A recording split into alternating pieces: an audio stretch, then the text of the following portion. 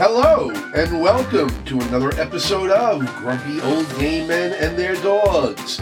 Today is Tuesday, October 19th, 2021, the 292nd day of the year. My name is Patrick Finn, and I'm sitting here with Tommy Gibbons. Hello, bitches. How you doing, Tommy? I'm not feeling good. No? I have a little sinus problem, it sounds like. Allergies, it's my sinuses. Everything's leaking. Okay. Yeah, my head, my ears, my teeth, my eyes, everything. But you are medicating yourself, I see. Since 1983. Glad to hear that. And it's been 2 weeks now since I last saw you. What's been going on? Well, last Tuesday night I didn't go out. No. And everything else has been the same. Really? Yeah. Okay. How about you? Well, we haven't seen each other in 2 weeks because I was diagnosed with COVID. Yeah, I know you're a vid. Yeah. So that was not a lot of fun. But it wasn't that bad, right? No, I mean, first of all, I was already vaccinated, so that, really cut down what symptoms I did have. Okay. And the symptoms I had was basically like the equivalent of a bad head cold. But instead of like shaking it off for 1 or 2 days, it lasted for like 5 to 6 days. Okay. And I just felt constant fatigue. I had all this sinus pressure and congestion. Fortunately, because I'm in the high-risk category and because I have COPD and a heart condition, but my breathing wasn't affected at all, and supposedly this virus really attacks the lungs. Yeah. But I think because I was vaccinated, that I didn't go through any of that. Like I said, I just basically went through having a bad head cold. Okay. But I had to stay in isolation for 10 days. I was basically stuck here in the Zen room and my bedroom, and that was pretty much it. And Stephen was pretty much the other end of the house. Yes, he was confined to the den at the other end of the house, including having to sleep there on the couch for 10 days. Okay. Shut up! Yeah, he must have loved that. Right? So where did Abigail sleep? Abigail mostly slept. She tried sleeping with Stephen, but I think a lot of times she just ended up sleeping on the couch because it would put her like in between the doors. All right. But yeah, it was like, it was, like I said, I'm glad I got through it, no problems and everything, but I'm even more glad I was vaccinated when it happened. Yeah, of course. Well, the thing is, I think I got it from a vaccinated person as well. Okay. But this goes to show, if we hadn't been vaccinated, we may have been in a lot worse shape if we hadn't been vaccinated. A whole lot of trouble. Right? So did you have any other symptoms? Like, did you have body aches? Did you have a fever? No, I had no body aches. I had a fever for a little while one night, but it was because when I was diagnosed, I was also going through insomnia at the same time. I had suffered like 3 or 4 nights, and then I'm finding out that fourth day, that I was positive for COVID. And I was like, well, I don't know if that was the cause of the insomnia or if it was just before that, but I had a slight fever for one night, and that was about it. I had no body aches, no chills, anything like that. Okay. Like I said, I was very, very lucky, I thought. So we got through all that. I just want to say thanks to everyone who sent me their well wishes and were checking on me during my isolation. And of course, a big thanks to my husband, Stephen, who took care of me that whole week. My nursemaid and I bet there was some cook words and spoken. Oh no, it was mostly good. Except when I was getting cranky near the end of the isolation. Well, you're an animal, but he is just so mean. He was not. He was very, very nice right. all week. Really was, and I'm very grateful for that. What about headaches? Did you have a headache? Like the sinus headache I had, the sinus pressure kind of headache. Okay. And that's the thing, when I went to get tested, the doctor who examined me thought maybe I might have a sinus infection. Okay. So he prescribed antibiotics for me for a sinus infection. So I think helped alleviate some of the symptoms I was feeling. Because what you described is very much how I'm feeling right now. Okay. So I'm wondering if I'm exhibiting COVID. You probably should go get tested again, I think. I ain't go get tested again. Why not? I'll go get tested again. You should go get tested again. I want to go get my flu shot tomorrow. Well, I think you should do this first. See if you've been exposed to COVID. I think that's more important right now. Then get your flu shot. I think it's allergies. Let's hope it is. I do, because that's how it feels. That's how it's felt. I go through this like every year, a couple of times when the season change. And sometimes it goes on for fucking days. Right.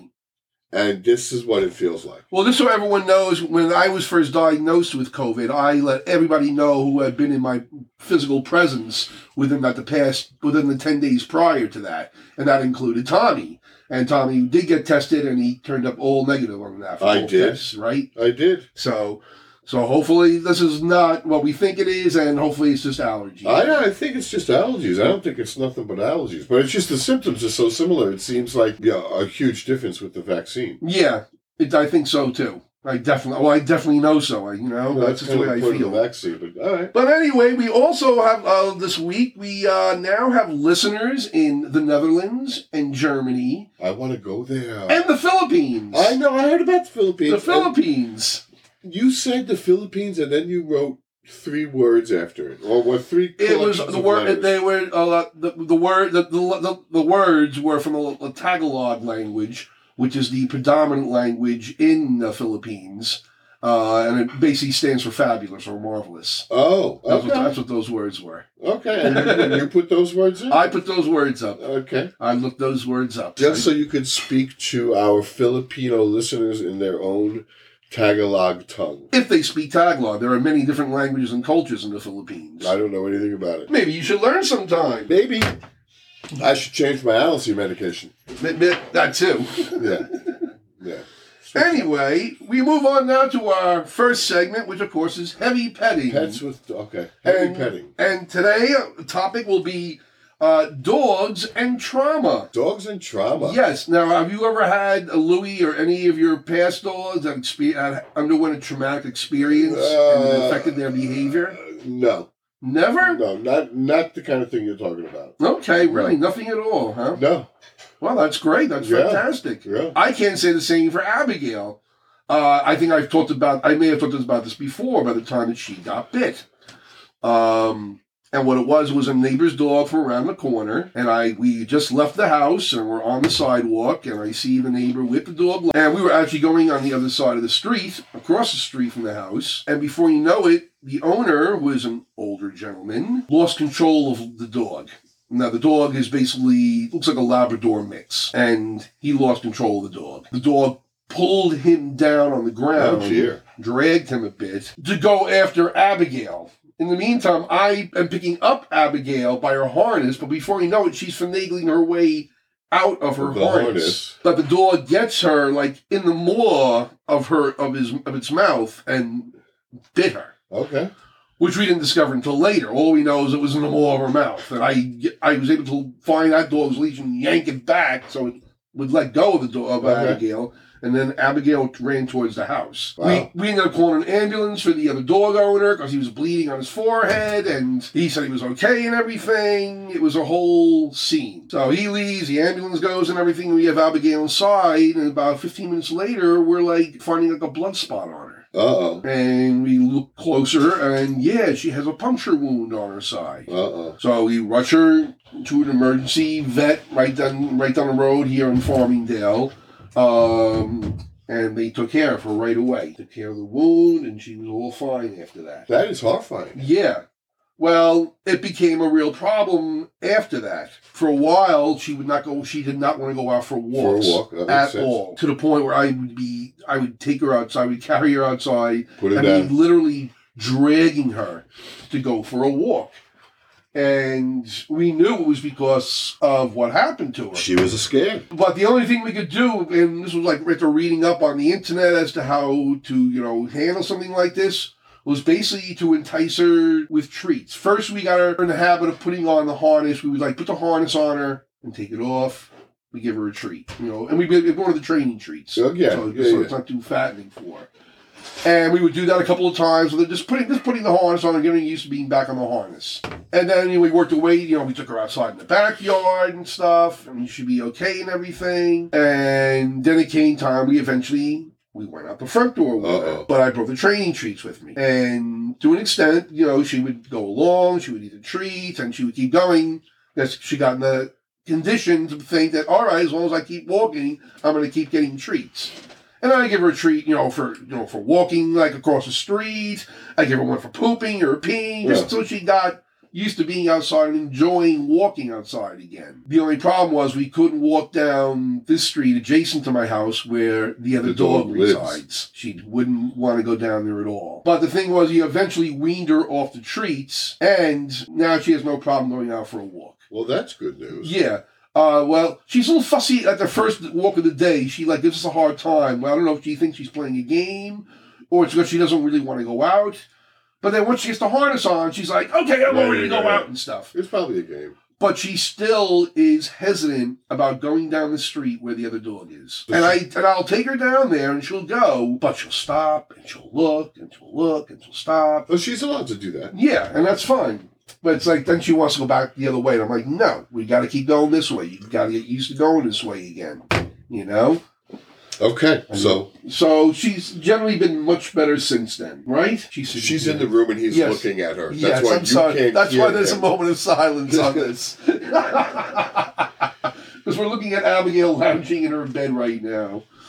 But yeah, that's the story of her trauma. I know some people who talk about bringing their dogs to therapists or psychiatrists or whatever, and it's like, I don't know if they're going to tell you anything differently than you can learn yourself on the internet about your dog, you know? Really that complicated? No, you know, they're animals. You train them, and you can train them through something like this as well. You know, I agree. You know, you just have to be patient with them. That's all you can ever ask from a dog, is just to be patient with it. Yeah, it wants to learn. It wants to satisfy you. It wants to be the guy. Right. Well, that's the thing. I mean, we know she was or she is. Or, good boy. He wants to be good boy. Yeah, of course. He wants you to say good boy. But I mean, she was already traumatized when we had her. She was a rescue dog that was living on the street somewhere down south. And we can even tell if some of her behaviors now are still part of that. You know, so I'm sure that was traumatic enough as it was.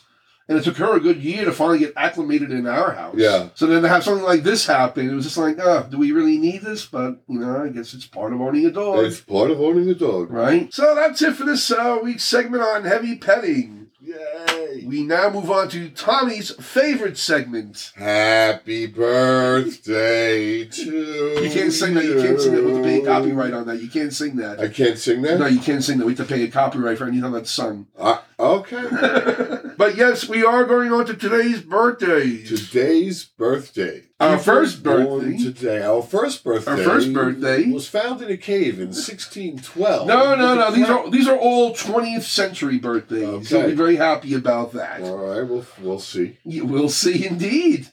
This first one is an actor born on October 19th, 1932. He studied he was born in Illinois, I believe. Oh. But he studied at the Royal Academy of Dramatic Art in London and was in several Shakespeare productions over there as well. Sounds fancy. But he ended up working a lot on TV shows here in the United States. Tony Randall. And he won the role of a famous father of a 1970 sitcom. Eddie's father. Nope. No, it's 60s anyway. I think that's late 60s. Actually, this show started in 1969 and ran until 1974. The show that this guy was in. Yes. Happy Days. No, that's later. I believe that's later. Give me more clues. Sherwood Schwartz was the creator and producer of the show. He also produced so that's Gilligan's Island. Sherwood Schwartz. What was the name of the TV show? That's what I was trying to get you to see. The name of the show is The Brady Bunch. Oh, The Brady Bunch. And the father was played by actor Robert Reed. And he was classically trained at Oxford. Yep. You're not going to believe who he won the role of Mike Brady, who he was up against. A then unknown actor named Gene Hackman. Oh, that's funny. Can you imagine Gene Hackman on The Brady Bunch? That's funny. Yeah, as Alice. But Robert Reed, he was not really happy playing Mike Brady. He thought the role in the show was very silly and beneath his talents. But he said he kept doing it because for financial reasons. Ka-ching, bitches. But he was also, during his career, he was nominated 3 times for an Emmy Award for his appearances on Roots, and for Rich Man, Poor Man, and for a 2-part episode of the TV drama Medical Center. Oh. In 1975, he played a character named Pat Caddison, a world-famous doctor, married with a son, who came out as transgender and asked the main character of Medical Center, played by Chad Everett, to perform his transition surgery. Oh, dear. Which is done. So we have to see Robert Reed appearing as a woman. Oh, dear. And do you have a clip? Well, I don't know if I have a clip that I can show you, but I can definitely show you a photograph, I believe. Oh, there he is. There he is. That's how Oh, dear. he appeared as a transgender woman. Looks like Nancy Walker. And this was, I guess, supposed to be him pre-operative. On Medical Center, huh? This was on Medical Center in 1975. Wow. Yeah, and this was a pretty revolutionary kind of thing to have on TV at the time. Yeah. And like I said, he was nominated for an Emmy Award for the performance. Who were the leads in Medical Center? Chad Everett was the lead. Okay. Anybody else? There were, but no one really known. He was the lead of the show, Okay. really. Robert Reed, he was married in 1954, had a daughter, and divorced in 1959. He was famously in the closet during his whole career. Okay. Although Florence Henderson said that she knew, and other cast members said that they knew as well, but he kept it a really well-guarded secret. Well, wasn't Flo banging Greg? No, that was Florence. That's what I mean. Florence Flo. Henderson, yeah. Florence. She was supposedly dating Banging the actor played Greg Brady. That's kind of hot. But Robert Reed, he ended up dying of colon cancer. Although at the time afterwards, they also found out that he was HIV positive. And they say... And when did he die? And that was in 1992 he died. Oh, dear. Yeah. So he's been dead a while. Yeah, 30 years now he's been dead. Well, almost 30 years. So that was This is why I love the happy birthday sections. Why? Because you get to think about Robert Reed finally getting at his gold weight buried for 30 years. Oh, man. I'm just saying. That's terrible. Jesus. I'm projecting. I guess. Hector projector. We now move on to our next birthday. Okay. This person's also dead. Yay! They were born under the name Harris Glenn Milstead on October 19th, 1945, in Baltimore, Maryland. They became interested in drag while working as a woman's hairdresser. In the 1960s, he became friends with an aspiring leader of an acting troupe named John Waters, who gave this actor the name Divine. She ended up joining his acting troupe called the Dreamlanders and eventually played female roles in his early films. The film that put both John Waters and Divine on the map was 1972's Pink Flamingos. Other films that she made for Waters also included 1974's Female Trouble. That's where she plays, her name's Dawn Davenport, and she wants her cha-cha heels. And she has the whole fit with the Christmas tree and everything. Great scene. She was also in the 1981 film Polyester. I don't know if you remember, I don't know if you were around in 1981, but when this film was released, they would get you, it was called Polyester with Smell-O-Vision. Oh. And you were basically given these cards, these cardboard cards with like a scratch and sniff spot. And when a certain number flashed on the screen, you were supposed to scratch it and sniff that spot. So this way you would get the smell. Yeah, and knowing John Waters, scene. that must have been... Yeah, you just can imagine what the smells were, exactly. Yeah. But this film was also Divine's first pairing with Tab Hunter, who later came out as gay. She later appeared with him in a Paul Bartel film called Lust in the Dust, which also starred Lainey Kazan. Oh, wow. Her big breakthrough hit, and John Waters' big breakthrough hit into the mainstream cinema, was 1988's Hairspray. Yeah. In which she played Edna Turnblad. And she was absolutely fabulous in that. She also appeared on stage in New York during her career. She actually was in a play playing a prison matron in a comedy called Women Behind Bars. She also performed in the 70s in San Francisco with the Cockettes and became friends with Sylvester. Divine also embarked on a disco singing career in the 80s, releasing over 2 albums and over a dozen singles. Probably the most successful one was in 1984, a song called You Think You're a Man. And then sadly, he died in March of 1988, 3 weeks after the premiere of Hairspray. Oh, wow. Right? Died of heart failure. So happy birthday to the late, great Divine. Divine, wow. Right? Well, that's you go out with good news. Mm-hmm. That's one way of looking at it. The movie's a hit. This is awesome. See you later. Right. Moving on down to our next birthday. Still in birthdays. This one's living. Okay. Born on the same day and same year, October 19th, 1945. He is the winner of 2 Golden Globes, 6 Emmy Awards, and 2 Tony Awards. He was nominated in 1982 for a Best Supporting Actor Oscar for his breakthrough performance in the film The World According to Garp, in which he played the transgender ex-football player Roberta Muldoon. Okay. No, you don't know who it is I yet? don't know who it is. You didn't see World According to Garp? I don't think I did. Oh, wow. With Robin Williams starring? Oh, it's a good book, good film. Didn't see it. He was nominated for 6 times for Tony Awards and won for 2 of them, including for Sweet Smell of Success. Oh, John Lithgow. John Lithgow. He was also nominated for his performance in Dirty Rotten Scoundrels, but he lost out to his co-star, Norbert Leo Butz. He also was famous for when he also won, like I said, 6 Emmys. 3 of them were for his sitcom Third Rock from the Sun. Which was very funny. Which is a hysterically funny show. Yeah. If you ever get to see it on YouTube or anywhere on Hulu, watch it. There's one of the early episodes where he has a pair of like leather pants on, and he has to walk across this office, and Jane Curtin's in the scene. And I don't know how she kept a straight face during the scene. She probably didn't. It was just, and it's hysterical. He's absolutely hysterical. There's so many good other people in it. French Stewart's in that. French Stewart is great in that. What's her name is in it? The girl who was on the TV show. Kristen Stewart. Kristen Stewart. That's her name. Right. She's in it, and Joseph Gordon-Levitt. Yes. When he was basically a kid. But he was the kid, yeah. Right, but very, very funny show. So yeah, Lithgow won 3 Emmys for that. He also won an Emmy for his role as the Trinity Killer on Dexter. Oh. Yeah, did you see that I did season? see Dexter. Did you watch that season when he was on it? I must have. It was one of the best seasons. I mean, some people think it is the best season. I mean, everything. Lithgow is fucking. What's the guy from England? The World War II, the Queen. He was the. Well, I was going to mention he won his last Churchill. Emmy for his portrayal of Winston Churchill on The Crown, which was awesome. Right, he does an excellent job in that. One of my favorite roles of him is when he plays the villain in his 1984 film called The Adventures of Buckaroo Banzai in the Eighth Dimension. Heard about it, but I never saw it. It's a campy sci-fi movie. It's fun, and he gets to play the villain, and he's great. Okay. He's totally over the top. He's wonderful in it. But happy birthday to John Lithgow. Yeah, good for you, John. We now move on to Today in History. Today in History.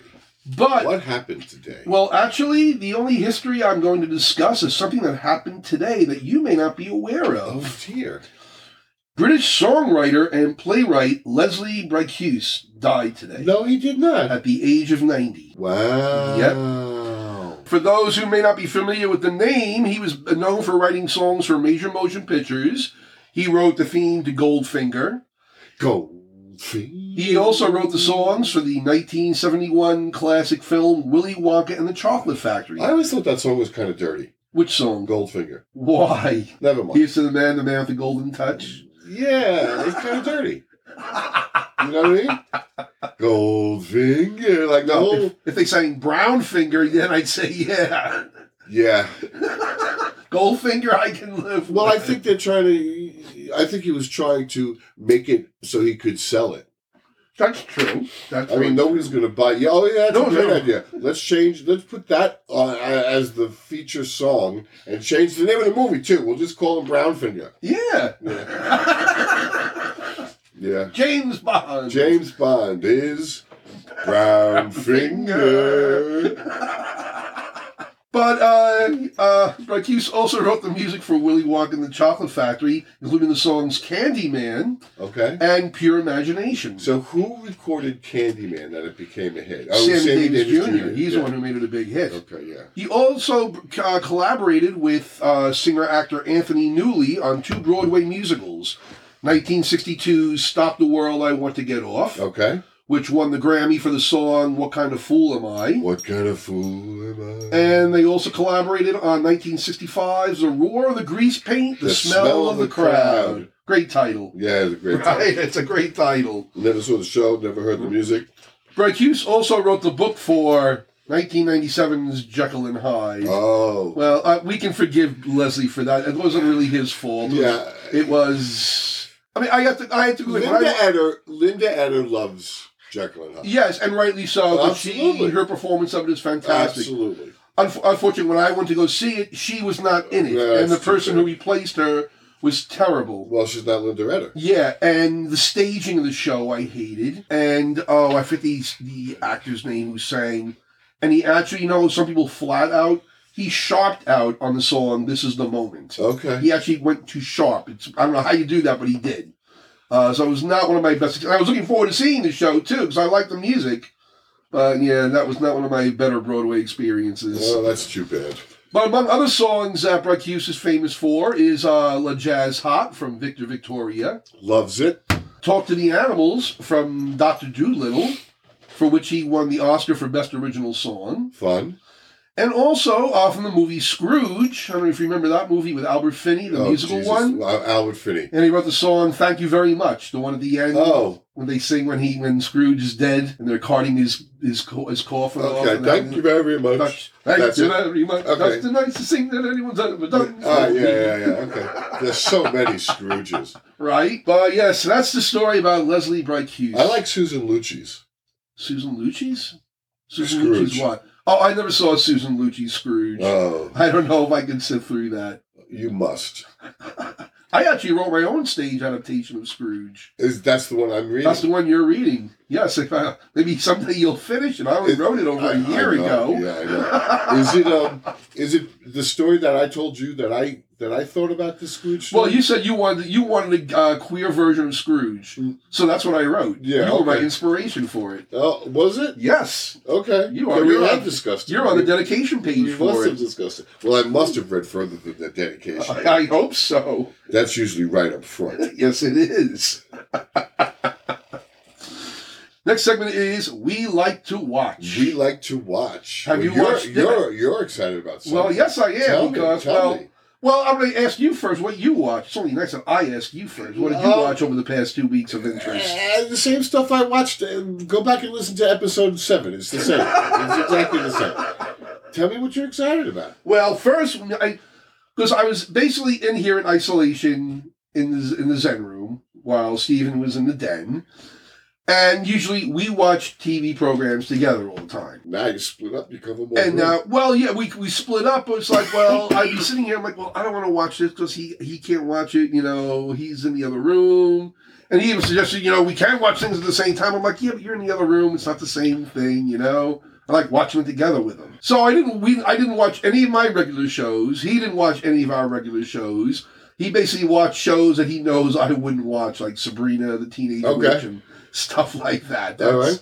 That's his milieu, so I let him have that. Milieu. His milieu. So I ended up watching a lot of old movies, and some new ones too, but the ones that really caught my eye, that's the ones I'm going to talk about. Tell me what they are. Well, the first one I watched because I was just intrigued by the name of it, and that was the Banana Splits movie. Oh, I've never even heard of this. You never heard of the Banana Splits? I don't. Why did you sound like I should have? Oh, well, maybe I'm sure they were before your time. What year were you born in?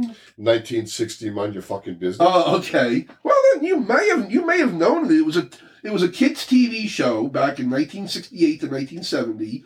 It was called the Banana Splits Adventure Hour. Okay. And it was basically these 4 oversized animal characters, anthropomorphized, they could talk or whatever. And they were all members of a rock and roll band. Called? I don't remember if the band had a name or not, but they were all in this Banana Split. I think maybe it was the Banana Split. I'm looking for a banana split here. Okay, but there's no Banana Split in the show. There's no animals. They're just called the Banana Splits. They're not it's not like 4 banana splits fighting crime. No. It's just these 4 animal characters in a band. In a band. Having adventures. Okay. It was very slapstick, it was all that. And was this animated or was this Well, live the show, it was live action. It was actors who played all the part, who played all those roles and stuff. But it was the first television show that combined live action and animation segments. Okay. So there were animated segments on the show as well. Nice. But these were the most famous ones that came out of the show, with the Banana Splits. Okay. And because of this show, it eventually led on, because the creators of that show were when they were co-creators, were Sid and Marty Krofft. And after this show ended, this led into H.R. Puffin's stuff. Right, okay. But like I said, there was this kid show called The Banana Splits. The most famous thing that people still may remember from the show is the theme song, which went cha-la-la, la-la-la-la, cha-la-la-la-la-la-la. Oh, I know that melody. That's the Banana Splits theme song. That's funny. Now tell me this. Why are we talking about the banana splits? Because they seem to have made this movie about 2 years ago, and they said, let's make it into a horror film. Oh, that sounds fun, though. Well, for those who may be diehard fans of Banana Splits, I'm not sure how crazy they would have been about this. So, wouldn't those people be, like, our age now? Well, that's why I watched it. I was intrigued. I was like, I got to see how bad this really could be. And it wasn't as horrible as I thought it might have been. The premise of the show is the 4 characters, the Banana Splits. Oh, it's a show, not a movie? Well, it was a TV show. It was a kid's show. But this is a kid's show within the movie. Okay. Okay? And there's this one kid, he's a diehard fan of the show. And he gets tickets for his birthday to go see the filming of the Banana Splits TV show. Okay. And so he gets to go with his family, get to meet other characters in the audience and stuff. And it turns out that the premise of this is that the Banana Splits, the characters, are now animatronic machines.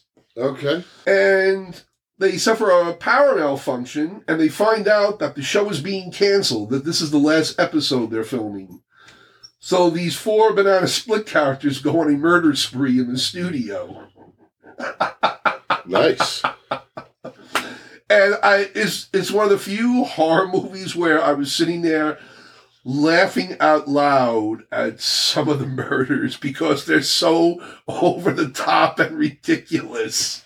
That's great. What's it called? Puffin' Stuff in the movie? No, it's called the Banana Splits movie. The Banana Splits movie. I believe I saw it on the. I think it was on the Sci-Fi Channel. I saw it on. Sounds but fun. It was fun. Don't expect high art. This is not high art. Yeah, all right, it's a cheesy horror movie, but it's a fun premise if off the wall. What else did you watch? What else did I watch? I watched.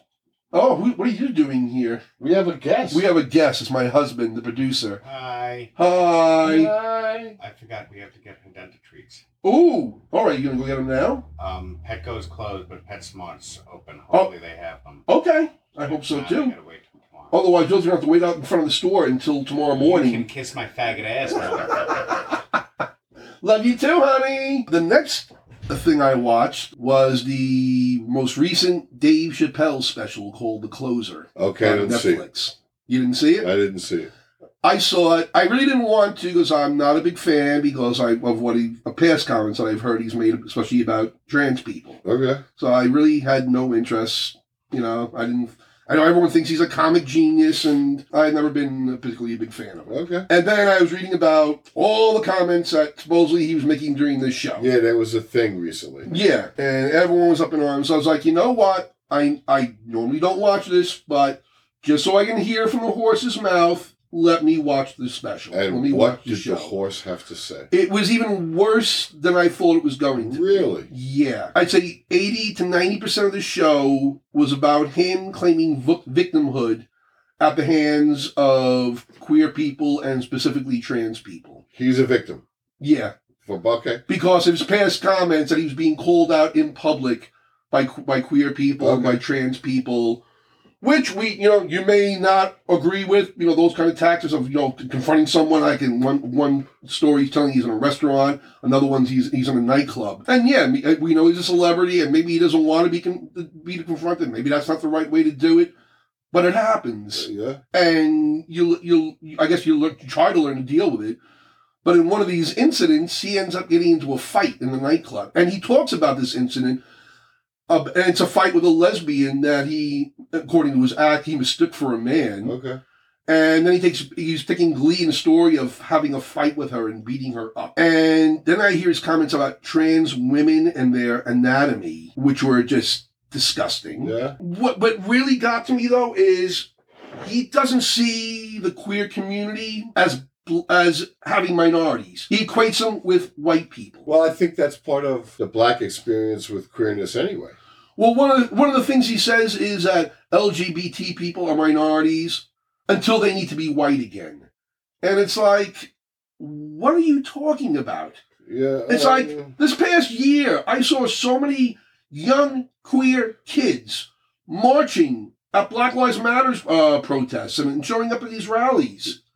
It was such a large segment of the young queer community. But he thinks, the older gays, they were tougher because they went through oppression and everything. And these young queers now are too sensitive. But like I said, he just treats it like, it's not the black queers, it's the white queers that are victimizing him now. And who is this person? Dave Chappelle. Didn't he have a show? Well, he had a show originally. I forget what channel it was. He had his own show. Where does he come from? I think Ohio. I'm not really sure. I know he lives here what now. What are his show business bona fides? He was a comedian. He's a stand-up comedian. Yeah. Saturday Night Fever, Saturday Night Live? No, he was never on that. Well, he appeared later on, so I guess he was never on that show. No, he started up as a stand-up comedian. All right. And then he had his own show on, I think it was on Comedy Central for a long while. It was a big hit.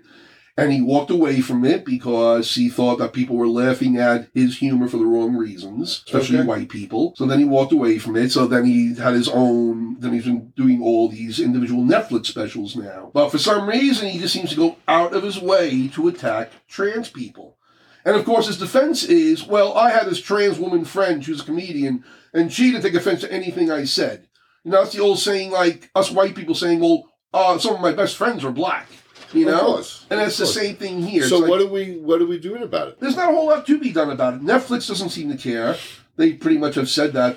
So he's making money. Oh yeah, he's made his money from this. See, I figure Netflix is making more money off of all the controversy. Of course, let him say what he wants. I know their trans employees aren't happy, and I think they're staging a walkout tomorrow. Actually, like I said, I was never a fan of Dave Chappelle to begin with. Right, I don't plan to be one in the future. Right. But don't tell me he's a comic genius at this particular special, what I heard. There was nothing genius about what he had to say. Huh. It really was... Sounds awful. It was awful. I just don't care. He can say whatever he wants. Let him say whatever he wants. I guess it's easy because he's not, clearly it's not... Well, one of the things that bugged me was when he talks about this incident in the diner, and he talks about this young man, and his fingernails were painted, so therefore he was gay. Okay. And it's like, wow, you really don't get out much beyond the comedy clubs, do you? It's like, you just make that assumption. It's like, you don't know anything about youth today, gay or straight. How old is this person? He's probably in his late 40s, early 50s, maybe. I'm not really sure. Old enough to know better. Yeah. Oh, yeah, he's not like some, young buck or anything like that. He definitely has been around the block. So, yeah, my recommendation is if you don't watch the show. There's no need to. So he wants to he wants to be able to say on Netflix and in stadiums, presumably, anything he wants to say about anybody he wants to say them, and embarrass people in front of these huge crowds. Yeah. But he don't want to be embarrassed at McDonald's. Right. Yeah, exactly. It's like he doesn't want to have to answer for what he's saying. And you know what? And so he is a victim. Yeah, so he's a victim now. Got it. Yeah. It was. Avoid it. That's all I can tell you. Next, we finally caught up on, after my isolation ended, we caught up on American Horror Story, Death Valley. Okay, yeah, it's weird.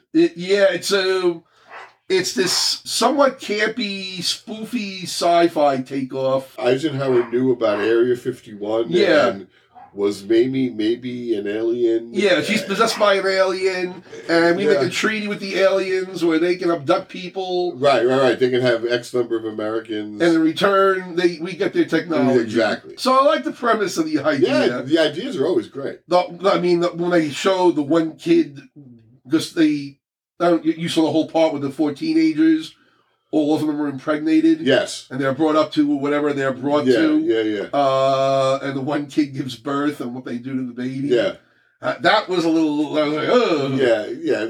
It's gross. It's American Horror Story. It's American Horror Story. You expect it to be gross. It's got to be horrific. It's a weird story. It is. It's nothing he's ever done before. No, it really isn't. It's very... It's very 50s sci-fi camp. At the same time, I'm watching Impeachment. Oh, his other show. Yeah, and that's... American Crime Story. That's a totally different genre. Right, exactly. Well, I like in American Horror Story, the guy playing Nixon, I think his name is Craig Schaefer. Okay. And I love how Nixon's like, we gotta kill this one. We gotta kill this one. Yeah, it's very funny. That was really good. There's always Ryan Murphy Takes Aim. Yep. And in that one, it's Nixon, and in the other one, it's Linda Tripp. Yeah. No, I can imagine what they do to Linda Tripp. Have you seen Diana? The musical? The musical. I've seen excerpts of it and listened to it. It's presented as a live recording of a performance on Netflix. It's on Netflix. Yes, I was just going to say that. So for our listeners, if they want to look it up, yeah, I saw it. I haven't watched the whole. I've only watched numbers. Okay. Some of the music is... It's pretty bad. Oh my God! The lyrics are really horrible! And it's Joe DiPietro. I don't know why they're so bad. Yeah, it was like, what were they thinking? I don't know. I don't know. The one number I did like was the one with the lover when he rises up out of the ground. Oh yeah, on the horse. The opening of Act 2. Off. Yeah. And it was such a. None of the show had been that way up till then. I'm sure, right? And then out of the blue. Yeah, that's how Act 2 opens. But it seems like they threw everything but the kitchen sink into this show. Yeah, there's a number where she meets with AIDS patients. Oh no! And there's a song. There's a number. Oh no! Oh no! That's sort of a mid-tempo Broadway. Yeah, it's interesting. It's interesting. Let's just say I don't think I'll be rushing to buy tickets when it's on Broadway. No, well, And they must be kicking themselves in the ass now for showing this movie on Netflix before the show actually opens on Broadway. No, I think they'll make more money off the Netflix deal. I don't know. Well, probably off of the Netflix deal they probably do. That's for sure. Yeah, that's the wave of the future. It's just... I know, right? Between what happened with Hamilton and this, people watch it. Yeah. People want to see it. I know. And it's the way the whole business around live shows is set up is but it's just like too antiquated now. It's got to do better. I went to iTunes and they actually have the score for the musical on there, and I'm reading people's comments. Oh, this is the most beautiful music. Oh my God, I love the lyrics, and I'm like, and they're talking for them. God. You people need to get out more. Yeah. At one point, I think he's like, there's a particularly bad lyric when Charles is holding William for the first time. Yes, I know, yes. And he says something like, well done. Well done. Yeah, it's very, very, very bad. This makes the musical Carrie look like high art. Actually, Carrie's music is much better than this music. That's for sure. Much better. Carrie was staged oddly. Yeah, to say the least. The first time, right? You could do better with Carrie than that. Have you ever seen the clips of that on YouTube? Yes, I have. Oh, that's amazing to watch. I've directed that show. It deserves better than... I saw that production that you directed. Did you? Yes, I did. And I really enjoyed it. It deserves a better treatment than it got. Yes, agreed. But it's an interesting show. It's the premise is awful. Oh, come on! Yeah, it's a horror show. It's a horror show. It's just for God's sake. But yeah, better. I thought better than Diana. Yeah, I don't think that's a very high threshold to top. I still think Diana's better than Hair. Really? Hair is awful. Oh. That is. You don't like Hair? Keep moving on before we lose listeners. Oh, okay. What else did we? Oh, I watched a movie I should have seen a long, long time ago, but always put it off. Okay. But I was sitting here. It was like the last night of my isolation, and it was on Turner Classic Movies, so I watched it. Citizen Kane. Oh. That's a good movie. I've only seen clips of it. I've never watched the whole thing in its entirety. And that night, I watched it in its entirety. Yeah. It's an amazing film. It's an amazing movie. It's such an amazing film. There are people, I got young people today who watch it. They're going to say, what's the big deal? And it's like, because you're seeing techniques and filming styles and lighting and things that were never done before Orson Welles did it in this movie. The way his use of shading and lighting, the sets are unbelievable in this movie. It's astounding. It really is. And that's his film debut at the age of 26. That's his first movie. I knew he was around 30. I didn't realize he was as young. Yeah, I think it was 26 he was. Yeah. Who financed it? Jesus. Who's going to give... Because it wasn't cheap. No. Well, he made money from the Mercury Theater also, don't forget. That was probably where his... Because you're right about him in the. He was a popular director, stage director as well, too. Before he worked with John Houseman. The lighting in that movie is. See, I always thought that black and white directors, black and white lighting designers lived in a color world, so they had a skill about how to light things to imply color. Do you know what I mean? Because they couldn't, or they had to make 3-dimensional.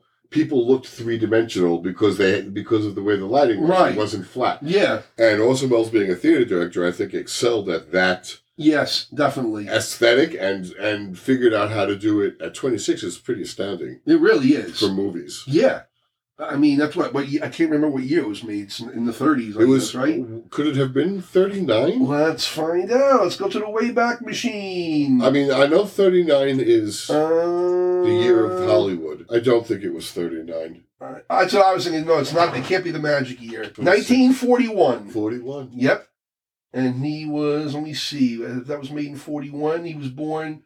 Oh, he was a little bit older, maybe, because he was born in 1915. So, in 41... Well, he would have been... No, he would have been in his late 20s. Yeah. Yeah. Shit. Nice way to debut, right? Yeah. But yeah, so I'm really glad I got to see that finally. That's like, I can cross that one off the list now. Yeah, that's movie homework. Yeah. That's like on everybody's movie right, homework. that's a movie I need to see. And then, of course, someone just said to me, have you seen Dr. Zhivago? And I'm like...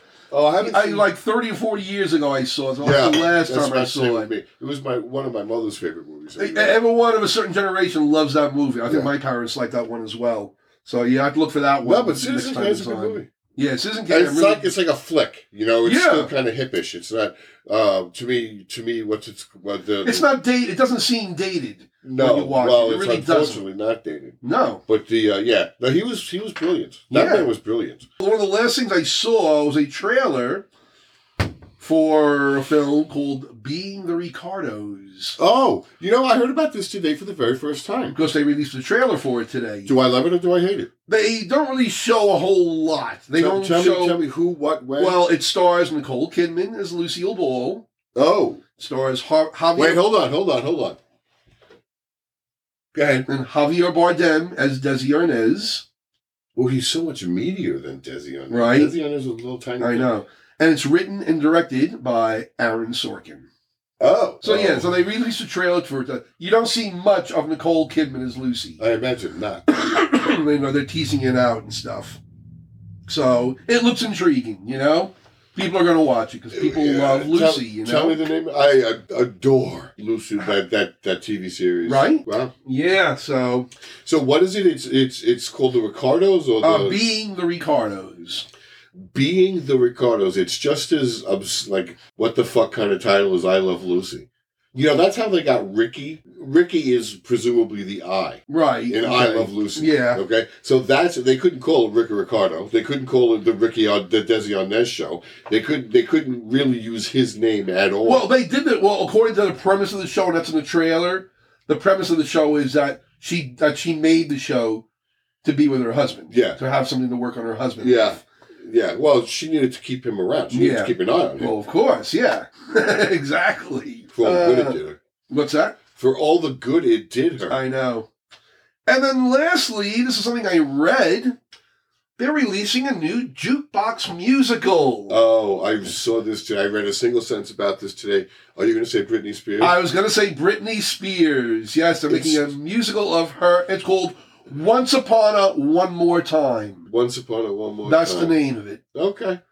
Why?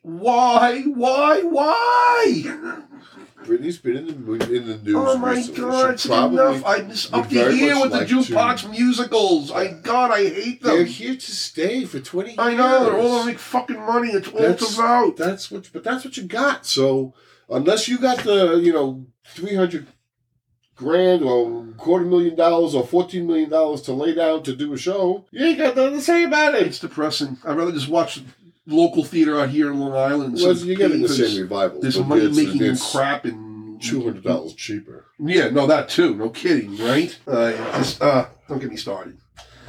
And that concludes our segment on We Like to Watch. That was a long We Like to Watch segment. I know, right? It was a lot to talk about. Yeah, we don't usually talk that much about what we I know. We now move on to celebrities saying stupid things. Oh, this is why I come here. Oh, just for this segment? I love this. Oh, okay. I love this. Well, this week's candidate for the celebrity saying stupid things was Tucker Carlson. Does he even count? Normally, no, I wouldn't count him, but I bring this up because it is just so petty. Okay, go ahead. He's commenting on Pete Buttigieg, who is currently the Secretary of the Department of Transportation under the Biden administration. So last Thursday, this is what Carlson had to say about him. Pete Buttigieg has been on leave from his job since August after adopting a child. Paternity leave, they call it, trying to figure out how to breastfeed.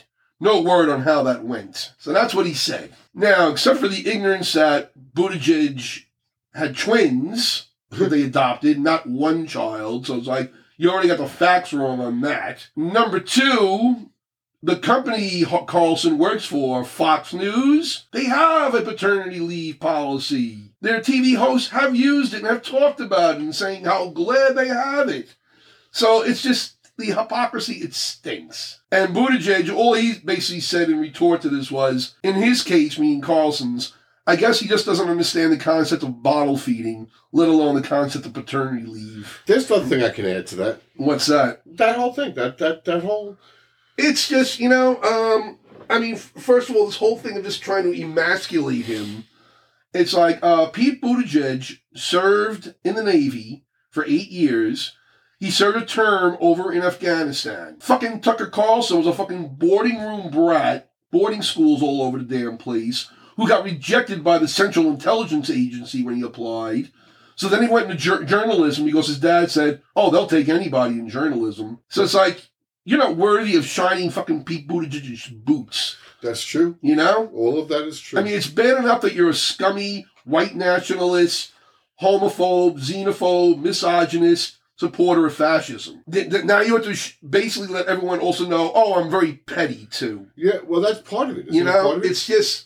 Did you see Donald Trump's press release about Colin Powell? Oh, yeah, that too. I mean, yeah, the pettiness there. Pettiness abounds. Pettiness is, I think, part of it. Can you imagine, like, a former president saying that about when MacArthur died or any other general died? Can you imagine a former president saying that about any general? It's disgusting. It is disgusting. It's and that's where this ilk comes from. It's the need to break others down so I have something to stand on. Yeah, it is. It's just... And there's I know, we keep saying there's nothing we can do about it, but that's the shame of it. There is nothing we can do about it. No, there's something which is why we're going into the toilet. Somebody could grow a fucking pear and do what's right and go after what went on, the graft and the crime that happened from 2016 to 2020. I know. Somebody can do that. Hopefully, they can't. And if they can do it, they should. And if they can't do it, then we're all fucked. So what are we talking about? I know. I don't What's the point? I don't even want to go down that path tonight. So that concludes our discussion of celebrities saying stupid things. If you say so. We now move on to our next segment, 5 Faves. 5 Faves. Tonight's topic is name your 5 favorite novels or works of fiction. Novels or works of fiction. The written works of fiction. Written works of fiction. To Kill a Mockingbird. Ooh, good choice. Very good choice. Sure. When did you first read that? High school. Yep, I think everyone first read that book in high school, right? Yeah, I love the movie. I've read the book hundreds of times. Yeah. Oh, cool. Good choice. Yeah. My first choice is it's not a novel, it's a collection of short stories called Dubliners by James Joyce. Oh, yeah, I figured you'd go there. It's my favorite short story collection ever. I've never read such a great short story collection. Okay. Because they're ostensibly the stories aren't linked, but they follow an arc in their pattern of life to death. And the last story, and probably the most famous, it's called The Dead. It was made into a movie with Angelica Houston and John Huston. It's a Christmas story with a kind of a sad, bittersweet ending to it. But it's an incredible story and an incredible collection. Nice. Yeah. What's your number 2 choice? The Picture of Dorian Gray. Ooh, Oscar Wilde. Well, anything Oscar Wilde wrote. Okay. I just, Oscar is the shoulders I stand on. Although I don't write it, I'm not particularly witty or urbane, but he is, I'm a big fan. Oh, cool. I'm a big fan. Very good choice. My next choice is a novel written in the 20th century.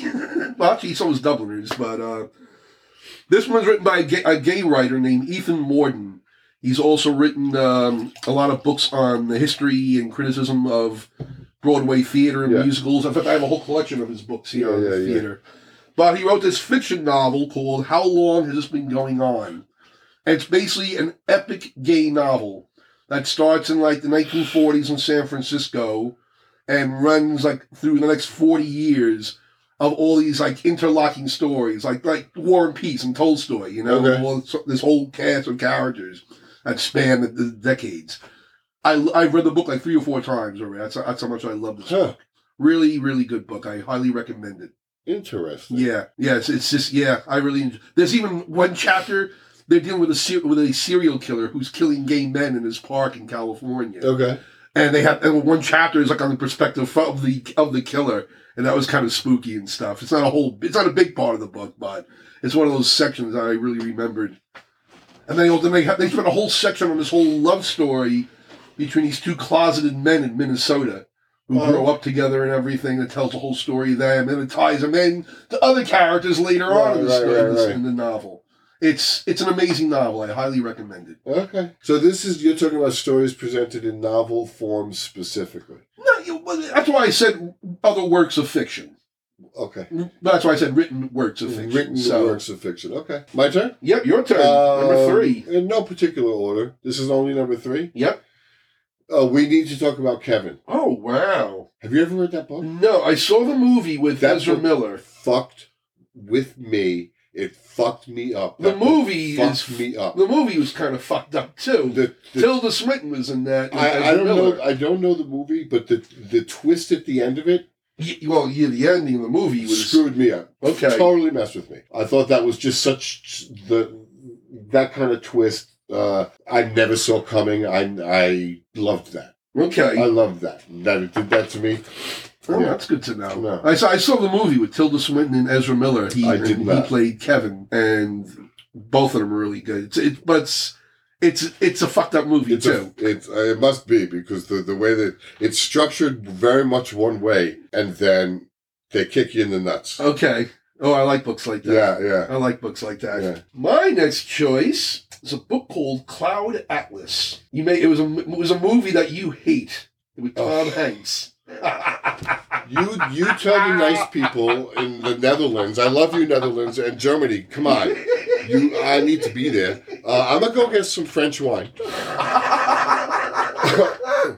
Because I'm still mad at you for that night. Why is that? Because I am not going to be alive for very long, and you wasted 6.5 hours of my time to watch that horrible movie. And you should have read the book first. No. Because the book is amazing. No. It's written by a guy named David Mitchell, who I've read a number of other books as well, which are really good. Like The Bone Clocks, which is a really good story. But he wrote this book, Cloud Atlas, which basically also spans time and involves reincarnation and taking responsibility. Don't look at me when you talked about this. Redemption for past sins, and the story goes forward in time and then backward in time. And that's what I loved about it. And the way he ties all these interlocking stories together and how they're related. He's very good at that, David Mitchell. He's done it in other books as well. There's one called Number 9 Dream, which is like that as well. Okay. Yeah. But I won't be reading either of them. Yeah, I know many people don't like the movie, but I'm biased. I like the movie. I'm pissed off that trees were sacrificed to create a writing surface. It just doesn't seem fair to me. What's your number 4 choice, Thomas? Books. We're talking about favorite works of fiction. And of course, now I can't. How many do I owe you? 2? 2. Fuck. I only was easily able to come up with 3. That's sad. You know why? I like biographies. Okay, but we're not talking about... I know, we're not talking about biographies. But we'll save that for another that'll be a good one, because... Well, that'll take me forever, because I love biographies. I'm trying to think of... Are there any plays that you've read? Oh, yeah. Yeah, but I don't want to do plays. Plays are too easy. Okay. Let me say, I've read a lot of horror. Okay. Misery. Misery was the only book I ever read where I had to cover my eyes while I was reading it, because I was so scared of what was on the page. Okay. That I covered my eyes like I couldn't believe what I was seeing. It's an intense novel. We talked about this just recently. Yeah, we did. Exactly. When Kathy Bates walked onto the screen, okay, I thought my throat was going to fall out through my ass. Everything just dropped. And the person I went to see that movie with, Tony Dunn, vomited during that scene. Oh, and no. that scene wasn't as bad in the movie as it was in the book. So I'm going to say, as far as like having a visceral reaction to a work of fiction, Okay. Misery goes up there. Misery. Good choice. Misery's up there, yeah. Oh, cool. My next choice, I'm going a little more, I guess, highbrow. Not you. Can you imagine that? Not Me you. going highbrow? People are going to be like, oh, please, you got to be kidding me. But my next choice is The Brothers Karamazov by Dostoevsky.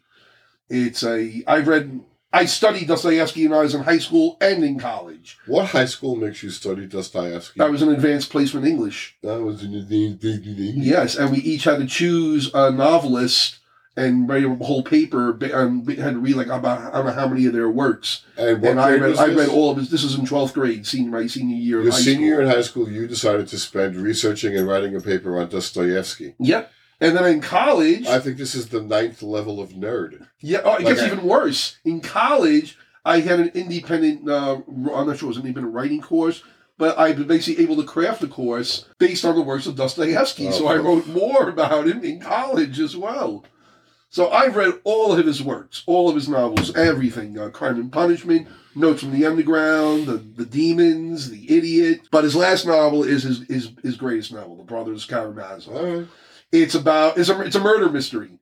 This father who's a really horrible human being gets murdered, and one of his 3 sons is suspected of the murder. And that's the outlying premise of the novel. But it's much more expansive than that. And it's one of those great Russian epic novels, you know? Okay. Yeah. So yeah, big thumbs up for Brothers Karamazov. Big thumbs up for Brothers Karamazov. Yeah.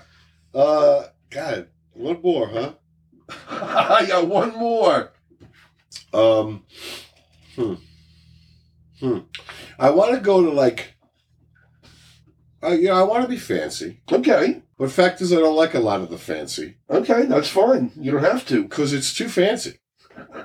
Like, I don't love, despite the fact that I love Oscar Wilde, Right. I don't love flowery language. Okay. And I don't think Oscar Wilde is flowery No, he's not. necessarily. But I mean, like, I'm not a big fan of The Importance of Being Earnest. It's not one of my favorites. Okay. But I like Salome.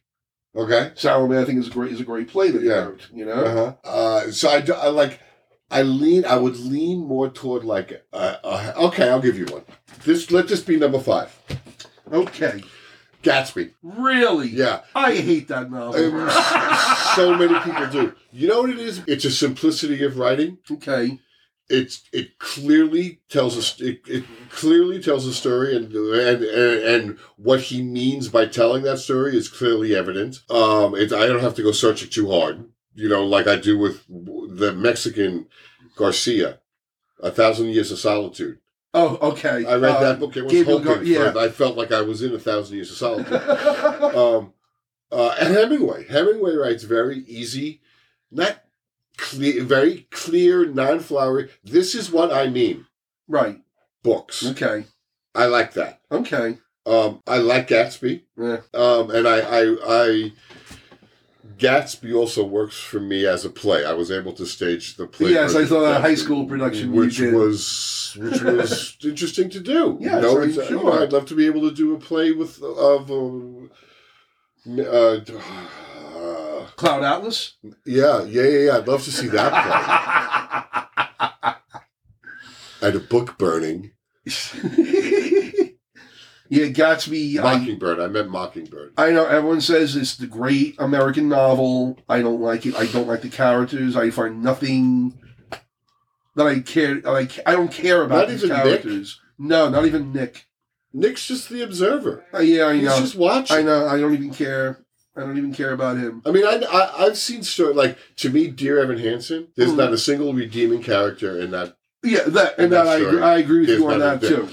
With the possible exception of his mother, who has her toes dangerously close to the line across which she should not cross, right. Which is the pouty, sad, my son doesn't love me mother. Yeah. But she does nothing that directly affects negatively the people around her like the rest of those people do. Yes.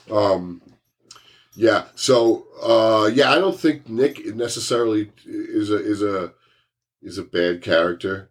He's just a cipher. He's just there. He's not way into the story. I mean, but he doesn't. But I just find the other characters so. I don't like the novel. Don't like it. Okay. Sorry. Yeah. Sorry, I try, but you don't have to apologize to me. I don't collect the royalties. Well, now we're done on our 5 favorites. Is there one novel or a work that you absolutely hated reading? Red Badge of Courage. Really? I've never read it. Why did you hate it? It was too dense. Ooh, excuse us. Our producer, my husband, has brought us cookies. Cookies. Thank you, husband. Thank you, husband. It's nice to see you home. It's nice to see you scratch. Yeah, I just couldn't get through that book. I didn't care about whether or not he ever made it home. I don't care. I don't like that book. I don't like that book. Okay. The one book I absolutely detest is Atlas Shrugged by Ayn Rand. It is truly the worst novel I've ever read. It's got an interesting premise. I mean, it's a libertarian capitalist wet dream, the whole premise of it and stuff. But it's an interesting premise. But she writes these one-dimensional characters, and they don't talk to each other. They make speeches to each other. They pontificate to each other. Too much exposition. Even the sex scenes are ridiculous in this novel. It's just, I hate it. The only thing this book is good for is a doorstop or a paperweight. Mm-hmm. I mean, the whole big, who's John Galt? This character makes a speech, or he like commandeers like the radio waves or whatever, and makes a speech. It's 80 pages long. Oh my God. I skimmed it because it's just the same thing over and over and over. It's like, enough, we get the fucking point. Well, maybe you don't, so you need that extra 79 pages. I was truly the most painful novel I've ever read. I must avoid. Okay. And that concludes our segment on 5 faves. We now move on to our final segment, Grumpy Old Gay Men's Gripe of the Week. I'm so ready. Oh, and what is your gripe this week, Thomas? Shopping bags. Shopping bags. So what happened was, we suddenly became involved and interested in the sea turtles. Okay. Now, I don't blame the sea turtles. I'm on the side of the sea turtles. I want to see them prosper and be healthy. Suffolk County puts a ban on plastic bags. When you go to 7-Eleven, the wine store, the liquor, wherever you go, plastic bags. They put this ban. They're not allowed to be given out anymore. And they charge you if they give you one. So they're going to charge me 5 cents for a bag. Okay, so if you can remember the bags, you would take, everybody had a kitchen cabinet full of plastic bags that they got from the supermarket or from the 7-Eleven or whatever. You would put a bag full of bags in a cabinet. Okay. Now these bags are so cheap and so awful that for the 5 cents I'm paying, I can't get it to my car. All right, this is a 2-parter. Oh, no. Now what they're doing is they're pawning off paper bags. Now, paper bags were never the target of the ban. Okay. Because paper bags will dissolve with the environment and they pose no immediate threat to the sea turtles. Correct. Okay. Whereas plastic bags do. Will last forever, especially the good ones that we used to have cabinets full of. Exactly. Now these cheap motherfuckers, they talk about, I don't know, a baby parrot can't poke its way out of one of these bags. But still, okay. So now they're paper bags. Paper bags were never part of this. You brought paper bags into this. And you're giving me the cheap-ass paper bags like newfound civilizations who just created fucking bags are making paper bags. The good paper bags that you would use to cover your books with at school, that really kind of good brown paper, don't exist. And they're charging me for it. I'm griping. Fuck that. Fuck shopping bags. Fuck it. Have you ever thought of bringing your own bags with you? And there are times I remember, and it's extremely successful. Okay, so that's a good thing. Yes, and I feel like I'm showing my love for the sea turtles. Yes, you are. Every now and again, I forget. You're going to forget your bags. And they give me these cheap bags that they're charging me for. I don't like it. It's a scam. It's like red light cameras. It's a scam. I'm done. Are you sure? I am. Well, thank you for sharing your gripe. You asked. I'm glad I did. Do you want to hear my gripe? Yeah, sure. My gripe is driving on Long Island. Oh, so you're always so much more... Well, the thing is, I don't drive. I know, I'm going to say that I'm just a rider. So I don't have half the aggravation, let's say, that my husband does, Mr. Road Rage. Yeah, can we stop you for a second? Yes. We really shouldn't use him as the baseline driver. Well, let's put it this way. He's a lot smarter driver than most drivers Which are, leads to his road rage. But yes, he's very impatient with other drivers. But that's not the issue here. The issue here is how bad it is driving on Long Island. Oh, it's horrible. In general. The traffic nowadays is the worst I have ever seen on Long Island. Well, there's I've never more people seen than there ever was. I know. You're older than you ever were. Right? And I'll tell you what, when the wave finally breaches Long Island, we are fucked.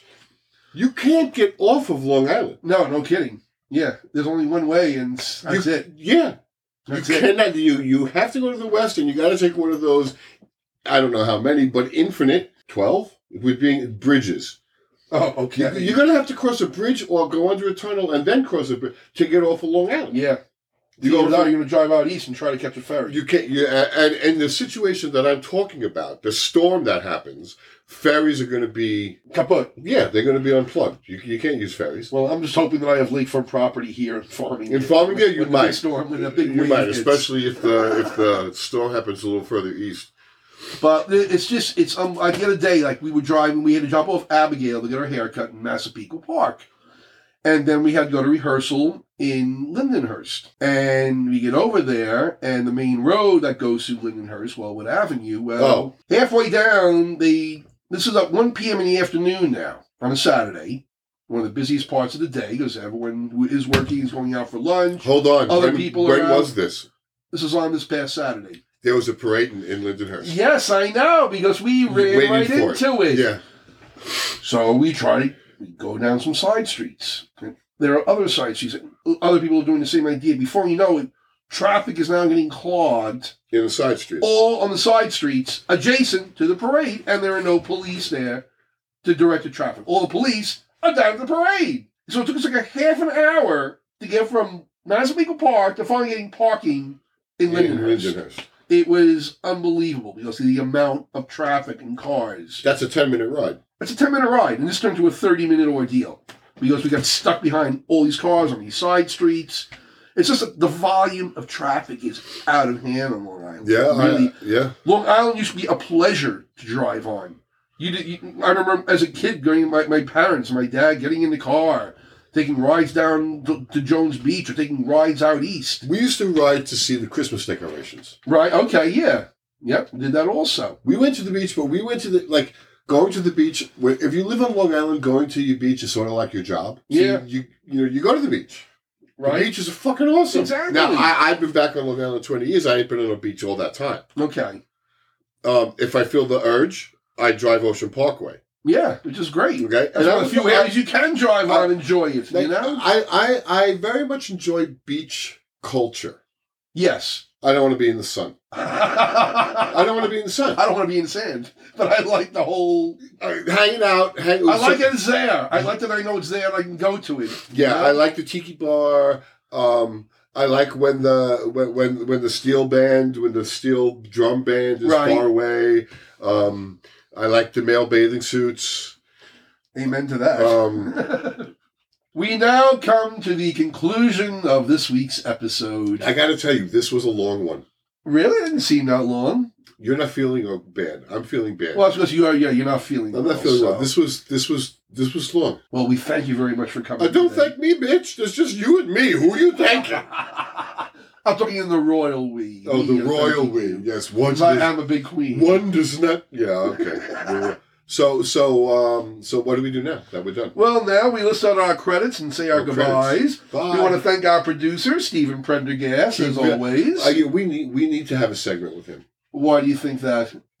Because I think that you and me go a long way. A little of you and me go a long way.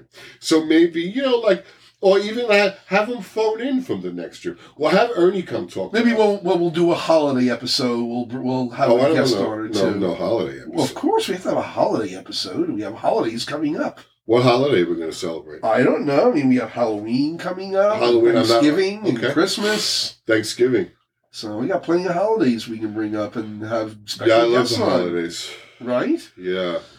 Anyway, you can catch our episodes on Spotify, Stitcher, Apple Podcasts, iTunes, Amazon Music, Google Podcasts, and many other podcast providers. Anyway, if you are listening to the show and you like the show, please post a comment or review. There's plenty of places for you to do somebody that. to fucking. You can go to our website. We're on Facebook. Comment. And nobody ever left one comment. And we're on Twitter. All we ever get are inquiries about gay men. That's all I ever get is, hi, how you doing? I'm like, this is not a gay website. This is not a gay dating site. I maintain the title of it is misleading. How so? Gay, what is it? Grumpy old gay men and their dogs. There's nothing misleading about that. I think that some people might find that hot. Well, I don't know who those people are. Well, come on, there are people who find all sorts of things hot. Yes, I guess so. They wrap themselves in saran wrap, for fuck's sake. Why wouldn't they find, two old gay men and their dog? What are we? Grumpy old gay men. Grumpy old. Are we old? Yes, well, you are anyway. Well, grumpy old gay men. First of all, you outed me, which I think is fucking. Outed you how? By putting me on a podcast called Grumpy Old Gay Men. I think by implication, people would think that my recurring appearances means that I'm part of the grumpy gay men. You are a grumpy old gay man. I know. So what's your point? Because you outed me. You put me out. Oh, because nobody knew. Nobody had a clue about you. The people in the Philippines didn't know. The people in Norway. Come on, somebody from Norway, please. Yeah, no Norwegian. Well, from Germany, just Ireland. Are you from? I'm like 94% Irish. Like I had my 23andMe done. Okay. Mostly Irish and, pale white people from up north. Okay. In the cold. Yeah, so, you people, just say, hey, bitch. 2 words, hey, bitch, or don't even, just please leave comments. Something. You can leave them on our website, Grumpy Old Gay Men and Their Friend and Their Dogs.com. And their friends. We're also on Facebook, and we are on Twitter. And you can also email us at patrick@grumpyoldgaymenandtheirdogs.com. And don't forget to email me at Tommy. No, we haven't got an email address for you yet. Talk to Steven about that. Sorry. And this brings us to our conclusion. We thank you. We hope you enjoyed this week's episode, and we'll be back here next week with a new episode. Until then, have a good week. Bye, bitches.